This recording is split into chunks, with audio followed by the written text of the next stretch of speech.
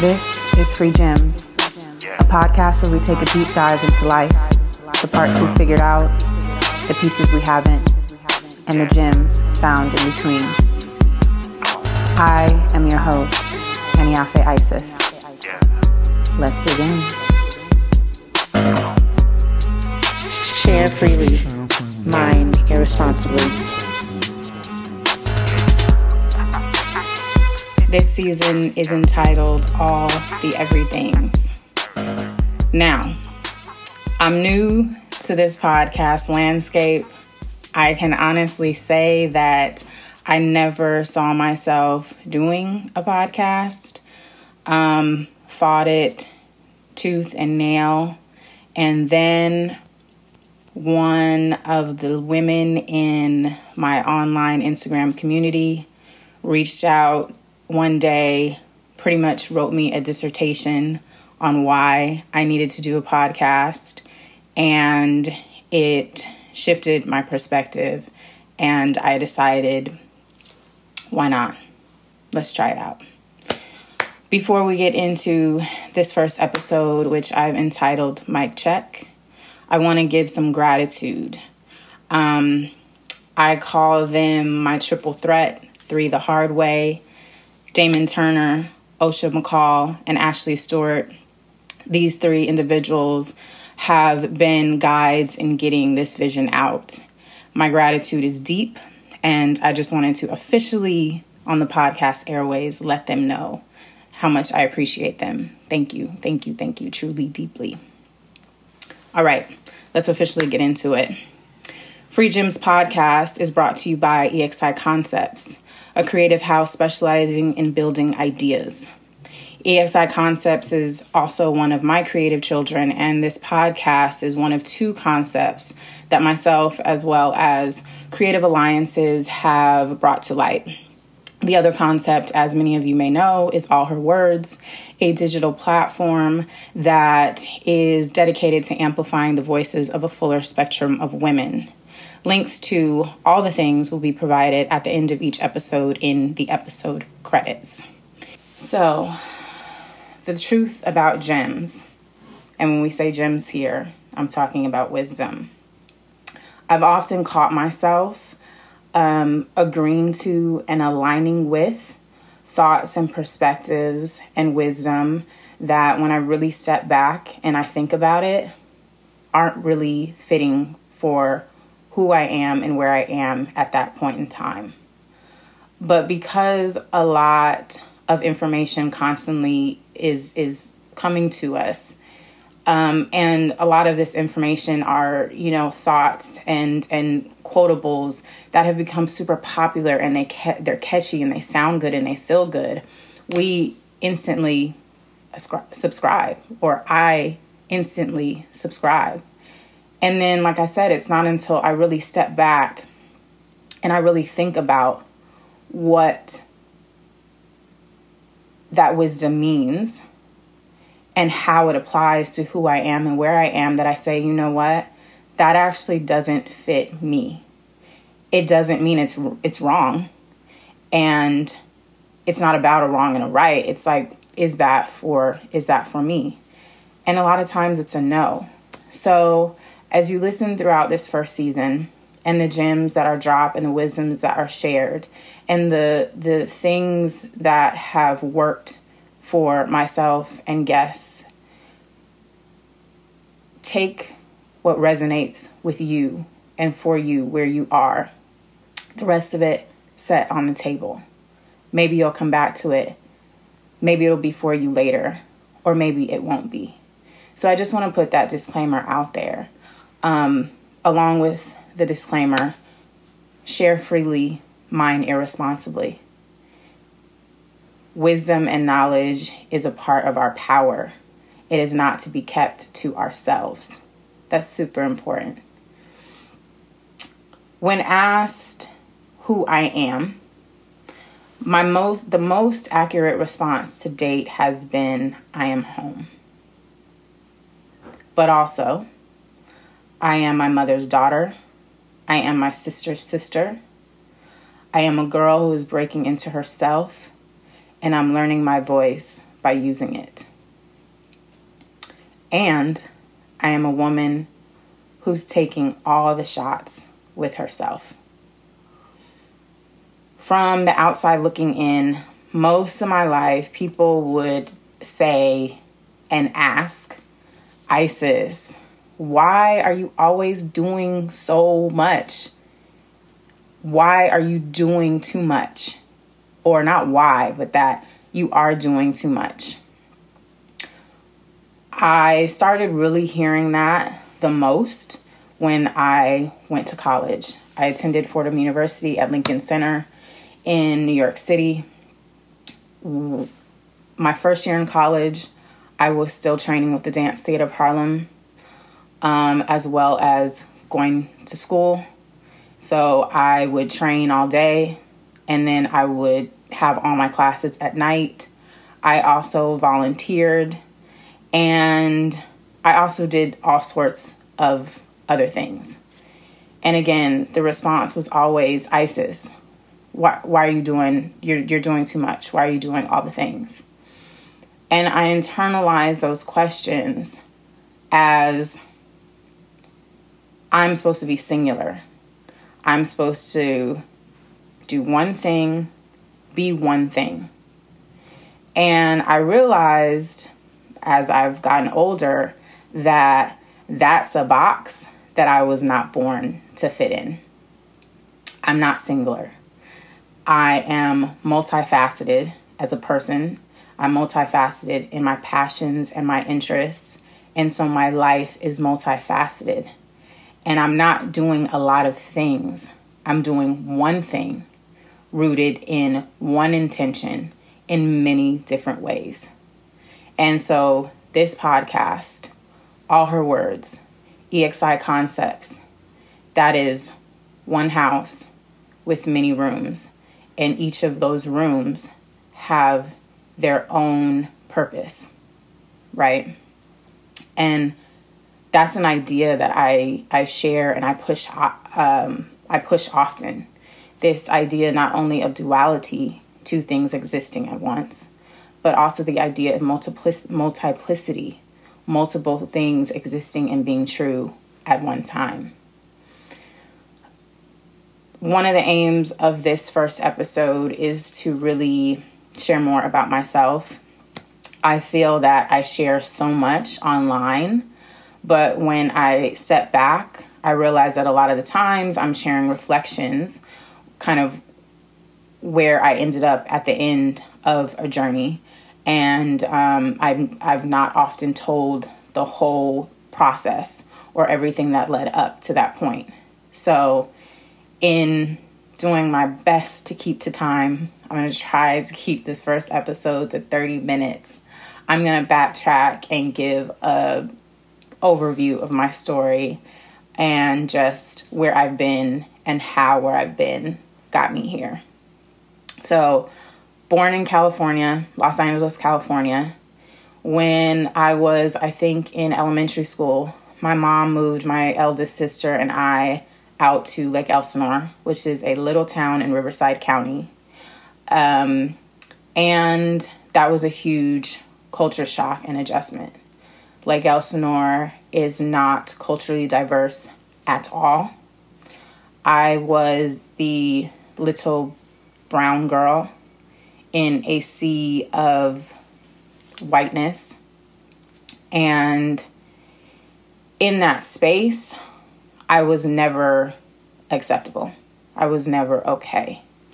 I experienced a lot of racism and experienced a lot of trauma, which honestly I'm still working through and healing from. But one of my mother's favorite quotes is from the movie Mulan, the Disney movie Mulan. And the quote goes, "The flower that blooms in adversity is the most rare and beautiful of all." So in this life, I do not carry those bad experiences with me as heavy wounds and scars. I carry them as badges of honor because they are what have helped make me into who I am. Fast forward, The summer before my senior year in high school, went to Notre Dame High in Riverside. Junior year, I decided that I was ready to leave home. I had been a dancer for most of my life. My mom put me in dance classes at 3 years old. The form of dance that I accelerated in was classical ballet. In my junior year, I decided that summer I wanted to go and do a summer intensive. I think I was on the phone with someone and had mentioned that I would love to go to New York. My mom overheard that. She got on it. She researched all of the summer programs in New York, which included Juilliard. There was one other one, and Dance Theater of Harlem. And also in Los Angeles, Debbie Allen Dance Academy. I went to an in-person audition for Debbie Allen. I sent a tape in for Dance Theater Harlem. I got accepted to both Debbie and Dance Theater. I decided to accept Dance Theater Harlem because it would take me out of my environment, take me to New York. And so the summer before my senior year of high school, I went to New York for a 6-week summer intensive with the Dance Theater of Harlem. At the end of the 6 weeks, Levine Naidoo, the artistic director at the time, invited me to stay and train with the dance theater so that I could be groomed for the first company. I called my mom. Mom was about it. I came home. I packed my stuff. I figured out how I was going to finish out my high school curriculum in New York. And that was it. And I ended up staying in New York for 13 years. I, at some point, decided to put away my point shoes for many reasons. We'll probably get into that at some point later in the season.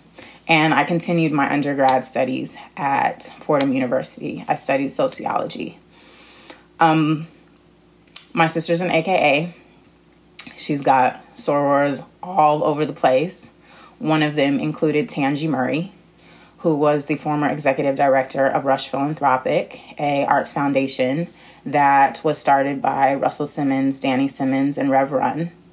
I stayed with Tangi for the first few months when I stayed with Tangi for the entire summer while I was studying with dance theater.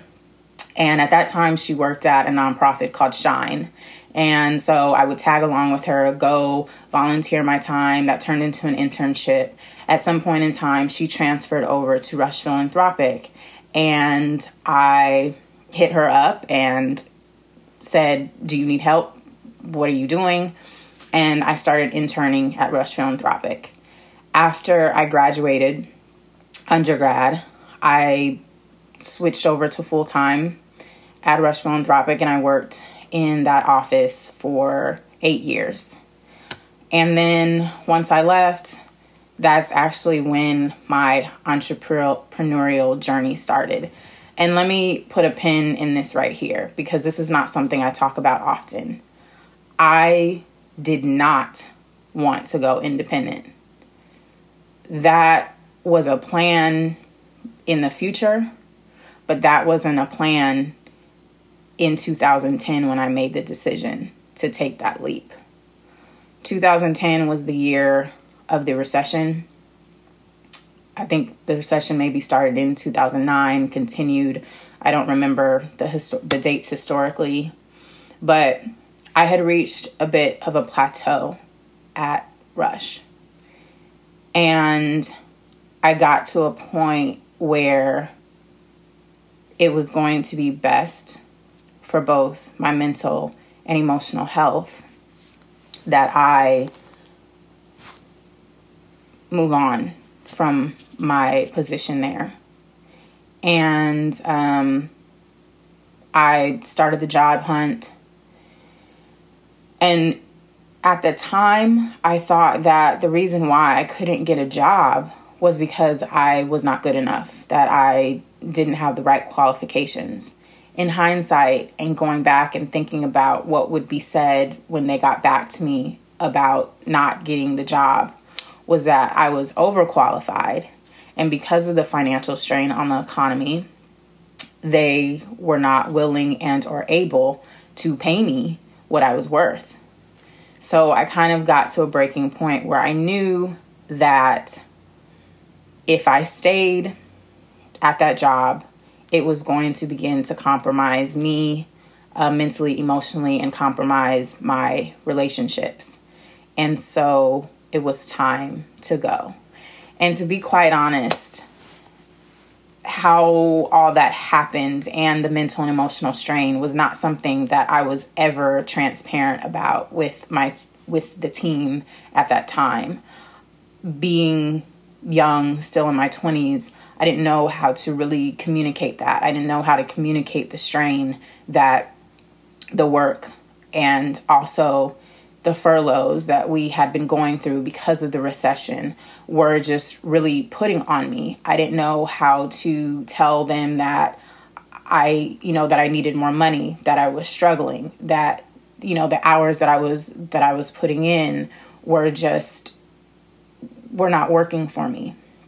So I set a date for when I needed to save X amount of cash so that by X date, I could put in my month's notice and start 2011 on my own with enough cash to float me for a couple of months before I found my groove into life as an independent. So let me see, I went to New York, I think in 2010 or 2011, graduated in 2000, no, wait, my math is all the way wrong. I went to New York in 2001. I graduated in 2006, I think, and worked for Rush for 8 years, 6. My math is off, so let's not do the math. But that's about 10 years, right? So I just kind of gave an abbreviated overview for 10 years of my life there in New York. Fast forward again, and this is where I think the journey on this path first began. I reached a point at which me and New York were no longer in agreement. Our energies weren't the same. The hustle that existed in me when I was 16, 17, 18, 19, 20, 21, 22, 23 was not the same. My spirit was different. My goals were different. The things that I wanted to achieve were different. And I came home for Christmas break one year. It had to be 2013, Christmas 2013. And usually when I would leave New York and come home for a break, I could be home for like a week and a half. And then I would be like, ooh, itching. Like, okay, I got to get back. I'm ready to get back to New York. This time, I did not want to go back. I remember my mom went to drop me off at the airport, and in saying goodbye to her, I burst into tears. And she was kind of taken aback by that and was just like, oh, something's really going on. You're ready to go. You're ready to change. But in being that at that time, I was approaching living in New York for 13 years. New York was home. I say all the time that I was born in California, born in LA, but bred in New York City because I became a woman in New York City. I learned who I was amongst all the people and all the lights, and working in entertainment industry. I saw a lot. I grew a lot. I experienced a lot. I learned a lot about myself, who I wanted to be, who I was, who I wasn't. There. And there, I was Isis, right? let's back up and talk about that a little bit. When I went from middle school to high school, I decided that I no longer wanted to be Eni Afe. Eni Afe represented something that I wanted to get away from. Eni Afe was this girl who was ostracized, who was ridiculed, who experienced a lot of things that had broken her down. But Isis was this new woman, new girl. She could start fresh. She could more so dictate her story, how she showed up, how she was for people, how people thought of her. So when I got to high school, that's when I started using Isis as my name.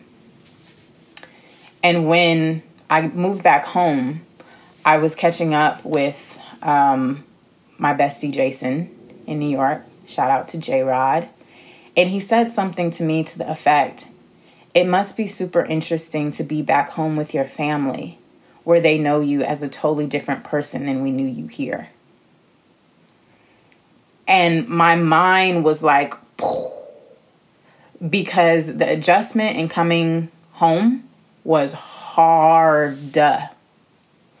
And not only because my friend fam wasn't here, not only because I had to start over professionally, not only because I still had withdrawals from New York, but also didn't want to go back to New York and also didn't feel at home here.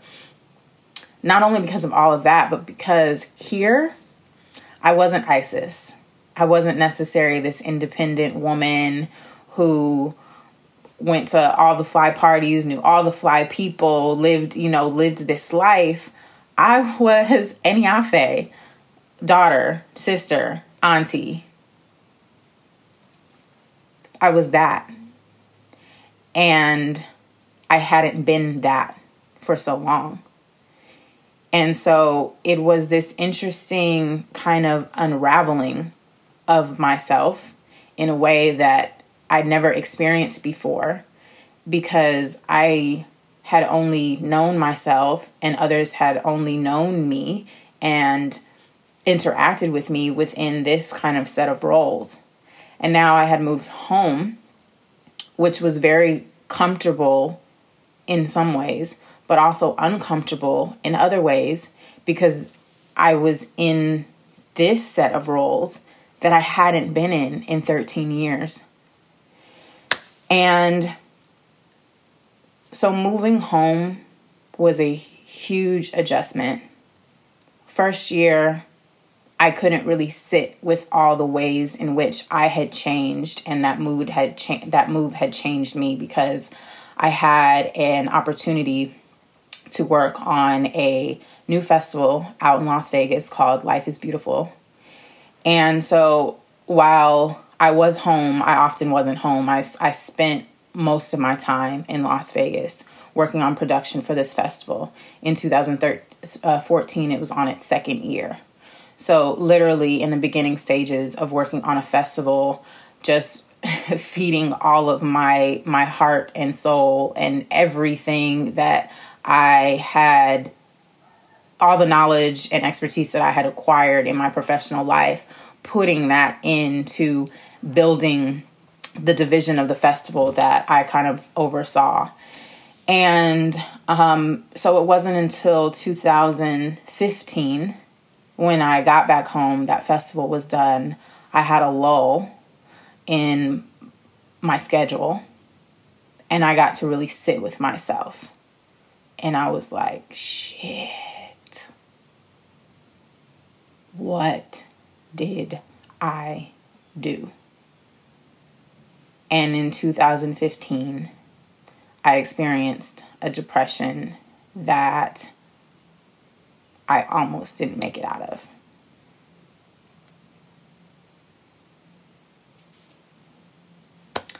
So we're at the 25-minute mark. There were some questions that I got from my IG fam that I want to address before we end this first episode. And actually, this first episode will be a part 1, and then we're going to have a part 2. And the discussion and part 2 will be a conversation with Osha, who's one of the individuals I gave gratitude and mentioned in the beginning. She will be joining for episode 1, part 2. And we're going to get a little bit more into my journey as well as hers, bring in a few gems from her on that episode. But now I want to get into these questions that the IG fam wanted me to address. So, okay. How do you protect your spirit?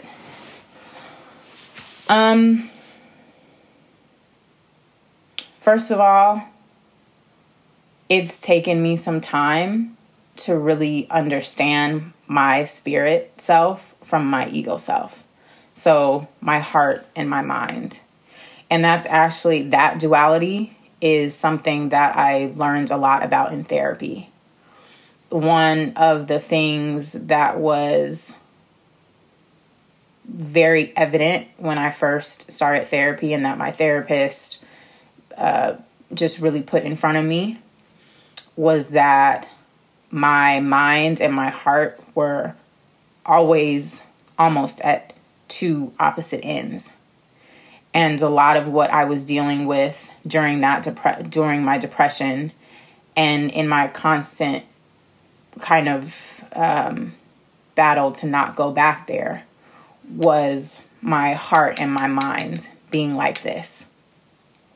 And one thing that it presented to me is something that my mother has always said, and this is who she is. And as her daughter and being raised by her, this is also who I am. We are more spirit beings and heart beings than we are mind. We operate from our heart more than we do from our mind. And so to constantly be at odds with my heart and constantly siding with my mind took me into a place that did not allow me to grow. So now understanding more about myself and my spirit, how I protect it is, first of all, negativity. I don't bode well with a lot of negative energy. And that's not saying that I believe that we have to be overly positive, because that doesn't work either. But I do believe that there's a way in which we deal with life that either in our mind we say, why is everything happening to me? And instead looking at it like my mother would, and okay, what is this teaching me? And how am I going to grow through it? Or how am I going to move through it? I think there's a difference between negativity and honesty. I believe that for me, especially, I always have to be honest with where I am and what I'm feeling. But especially when that feeling is harmful to myself and others around me, I have to make the choice in not staying in that feeling and figuring out how I'm going to move through it. So I protect my spirit by understanding it, and then understanding what either adds to it or takes away from it, and then removing those things that take away from it. Very long-winded answer to that question. What made me fall in love with poetry? So I remember the day that I was at home and I was going through my mother's closet. I don't know, I was looking for something. And I pulled out this bound book, like Kinko's bound book of pages. And I opened it up, and it was all this poetry that my mother had written. And one of the first pieces I remember reading is where she reflects on the gas crisis in the 80s or the 70s. And she's writing this whole recollection of what it was to be struggling to find gas. And finding this bound book of words from my mother, she became someone else. She wasn't my mother. She was this woman that I had never known. And I'd always been an avid reader. My mom reads a lot. And so we read a lot. And these words were different, though, because these were hers. And I just remember being like, just in awe. And I think that was the first time that words became more than just these letters in a book that told a story, that allowed me to kind of transfer and get out of my reality. They became portals into someone's life, into the life of my mother. And I was just, still, I think about that and I get tingles. And it changed me. It changed me. And I think that's officially when I fell in love with poetry. Why won't I own the title of poet? So funny thing is that my Instagram bio line, I'm not a poet, but I write a lot, came as sort of a joke because other people kept on putting that title on me.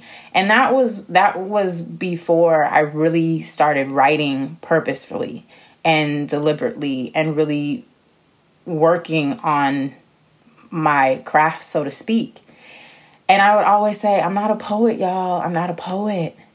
And so when I updated my Instagram handle name to Eniafe Isis, before that, I think it was the E dot, because my name would always be written as E.Isis. So it was the E dot. I jokingly added that. Like, I'm not a poet, but I write a lot. And it was kind of catchy. I was like, I got bars. Let me put this in the bio line. But now it's become a thing that people often want to argue me down on. And one thing that it makes very clear is that we have a thing for putting people in boxes, in the boxes that make sense for us, to identify them and give them a role and a place. And when they fight against the boundaries of that box, it often becomes a big problem. But this is the thing. That title means nothing. It's just a title. It's not who I am. And I never want to subscribe to a title, because titles can be taken away. And if I am a title and that title gets taken away, then who I am also is taken away. So while no, I do not look at myself as a poet, I also hold poets at very high regard. And I think that title is something that's earned through honing your craft. I am a writer. I write daily, hourly. I write all the time. And writer is not a title. Writer is literally a state of being for me. So that's why I don't own the title poet. And also right now, how I write just happens, I think, to be coming out as poetry. Usually what I post on socials are pieces of larger thoughts that I've written down, and that just happens to be almost like a pull quote of that thought. And it comes out poetry-esque. How has family culture influenced your life? How has family/culture influenced my life? So, my father is Nigerian, Yoruba. My mother is American, but Native American. We grew up in a very spiritually rooted home. That deeply influenced my life. From how we moved to how we thought to how we interacted.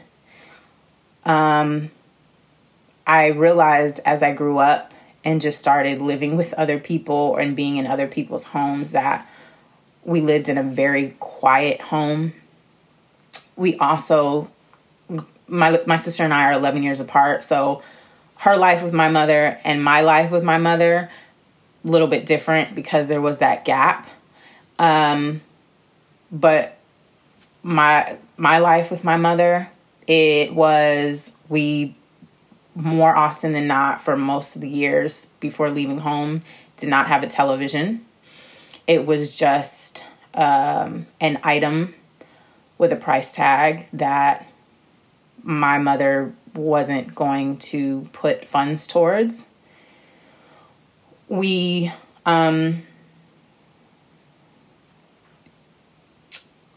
would have been classified more so as lower income, and the things that my mother invested in were education and extracurricular activities. So my school and my dancing were those two things, and books. Anything that pretty much fell outside of that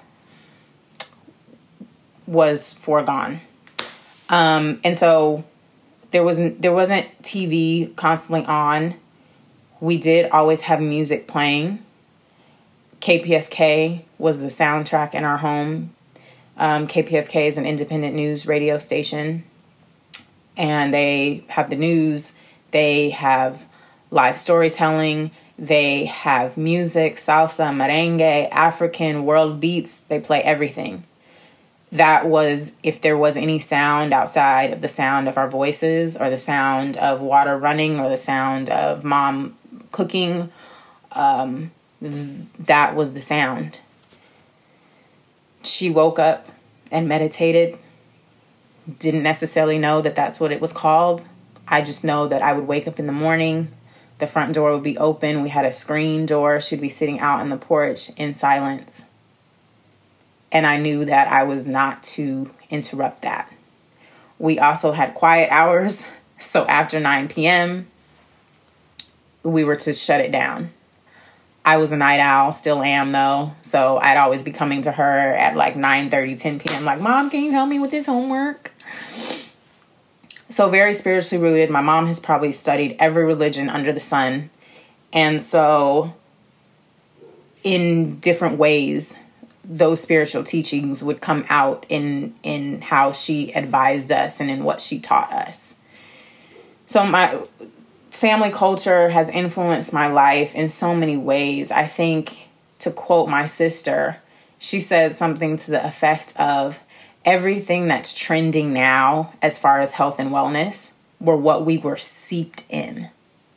We knew about vegetarianism. My mom made balanced meals. We only ate brown rice and vegetables with some sort of protein. There was no processed food. We did not do sugar. There was no juice except fresh juice. There was no soda ever. I don't know when's the first time I had soda. Not a lot of sugar, although Frosted Flakes is like her favorite cereal. So like Frosted Flakes would be a little treat for us. Just all the things that are now very popular as far as holistic living was how my mother raised us. And I think that is very culturally rooted for us. I could go on and on in this question, but we're now at 39 minutes, so I want to get to this last question. What made me do a podcast? So as I mentioned in the beginning, it was that young woman who wrote me a dissertation in my DMs about why I needed to do a podcast. And I really allowed what she said to reach me. And that was when I said, okay, let's try it on for size. Let's see about this. Also, though, is this idea of influence. I wrote a while ago about the idea of influence and how I perceived it and how I saw it being exhibited, right? And the question that I asked is, what is influence without impact? And what is impact other than a provision of something that does not exist already? So a provision of resources, a provision of information. And do I want to be influential or do I want to be impactful?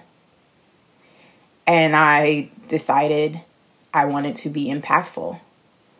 And so the whole premise of this podcast is providing platform for individuals that are often not seen and not heard to share their journeys and the knowledge that has been gained that is valuable, that if it were to be passed on to someone else, could help someone else change their path, could provide access and information that they would not have otherwise been provided, to build community and connection, and ultimately